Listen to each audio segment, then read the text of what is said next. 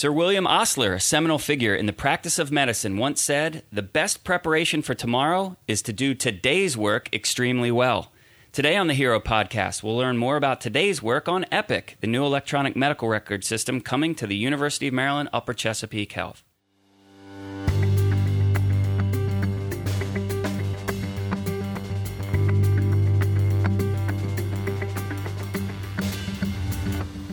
Good afternoon. I'm Colin Ward, Vice President of Population Health, and I'm pleased to be joined by Katie Naughton and Angie Johnson, both of the University of Maryland Medical System Clinical Informatics team.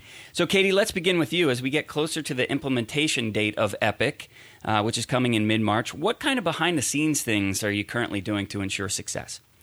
Well, there's a lot that's going on within the clinical informatics team in the way of using clinical readiness activities. So we have things such as workflow dress rehearsal that we're planning and clinical readiness days, which is the Epic Fair 2.0, and also structured practice that will be going out throughout the organization.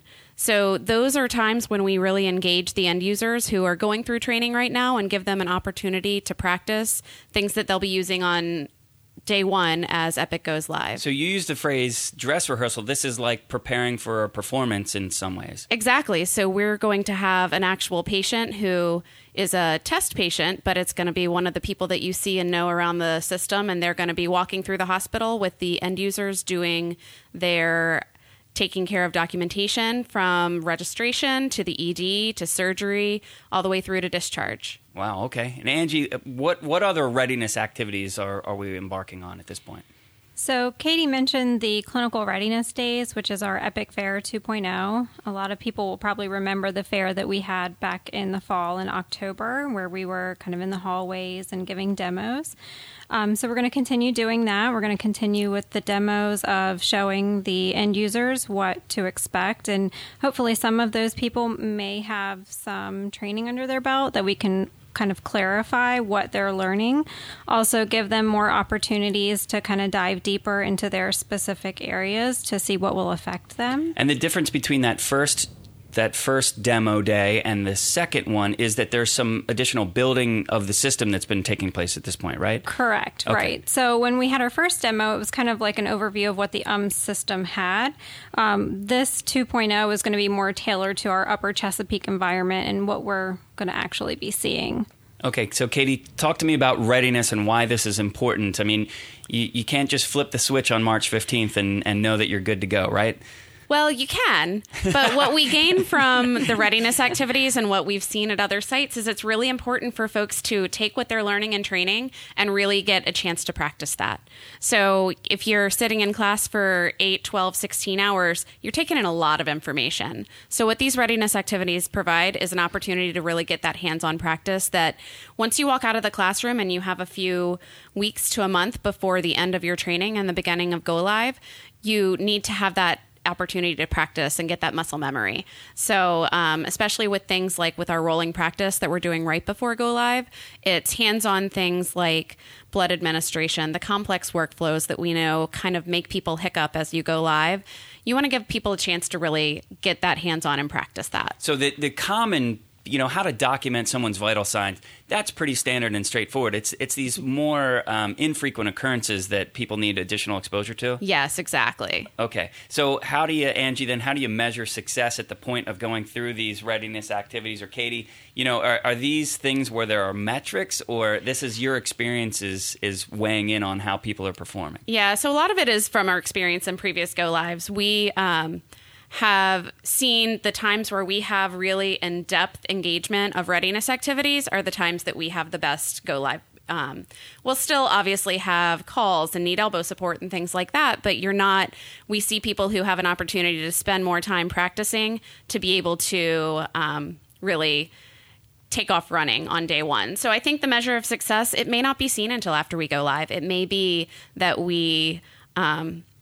our measure of success is really how comfortable you are as an end user with the system. Great. So Angie, are there things that the team members themselves can be doing, whether that team member is a nurse or a tech or a registration person or even a prescriber, that they can be doing to prepare for the readiness portion of the go live? I think just making sure that they're aware of when the events are scheduled and trying to come down to the locations to just pop in. Even if they have a few minutes, they don't need to spend a lot of time there. But I think it's really important that they do come and they do get involved because this will affect them.